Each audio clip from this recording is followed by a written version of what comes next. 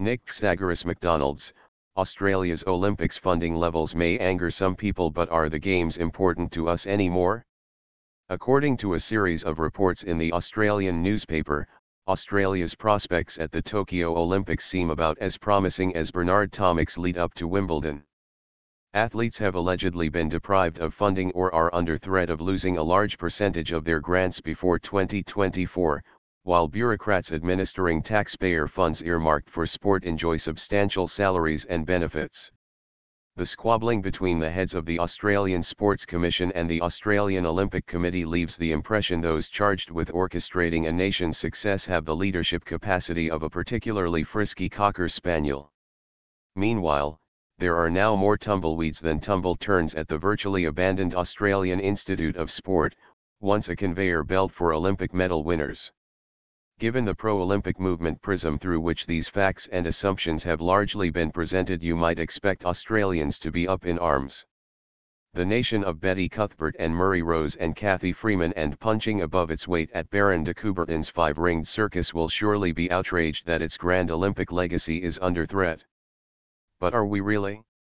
Outside that fortnight in Tokyo when trampolining and ping-pong will be transformed from leisure activities to the source of butt-clenchingly earnest punditry, do we care as much about the Olympics and Australia's success in it as we once did?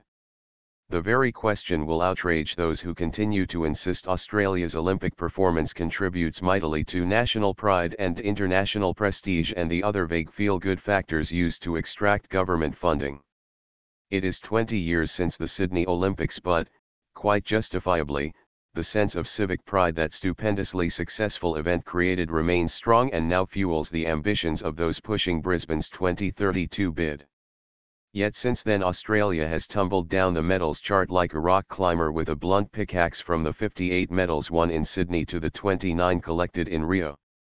Olympic officials will tell you this decline is the result of scandalous government neglect and, now, the alleged incompetence and supposedly warped priorities of the Australian Sports Commission. But Australia's declining fortunes are also partly the consequence of a reality that in some cases defies the long-held notion that Olympic victory is all about self-sacrifice and even that unique Aussie spirit, the nations that spend the most money win the most medals. If the Sydney Olympics fostered the idea of Australian athletic exceptionalism, the London Olympics, a virtual replica of Sydney in both its excellent execution and the stupendous home team success, exploded some myths. Most obviously, England's lottery-funded medals bonanza merely underlined how the modern Olympics had become a sporting arms race with places on the medal table determined largely by expenditure, including, in some cases, the cost of state-sponsored doping. So, if Australia was to continue to spend the kind of taxpayer money required to keep up with the English or, even less likely, behemoths the US, Russia and China, the outcomes would have to be fully justified.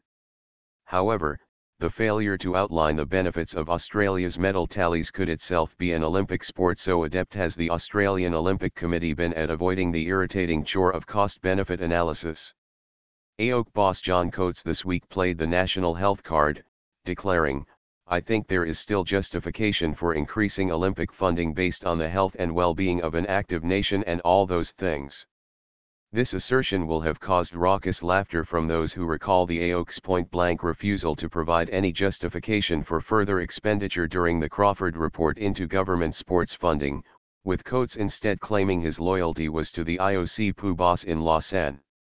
The jolting truth for proponents of increased Olympic funding is that what little research there has been into the benefits of Olympics on health and participation shows, at best, a brief spike in the number of people running or swimming after the games, followed by a quick return to the couch.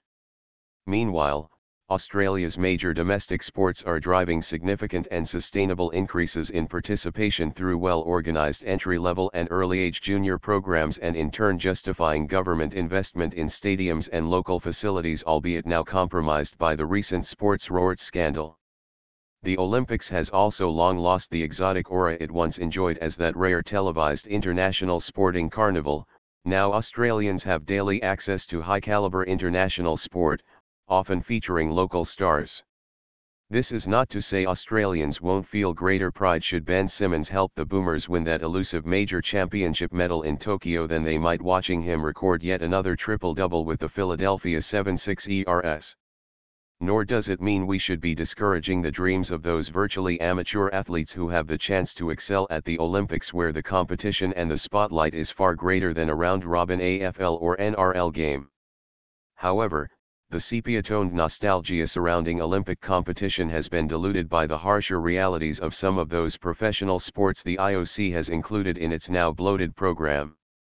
So when Coates continued his bitter feud with ASC boss John Wiley this week by accusing him of relevance deprivation, the irony was unmistakable. To those not sitting in seat 1A of the Loss and Gravy train, it is the relevance of the Olympics that is in question. By abc.net.au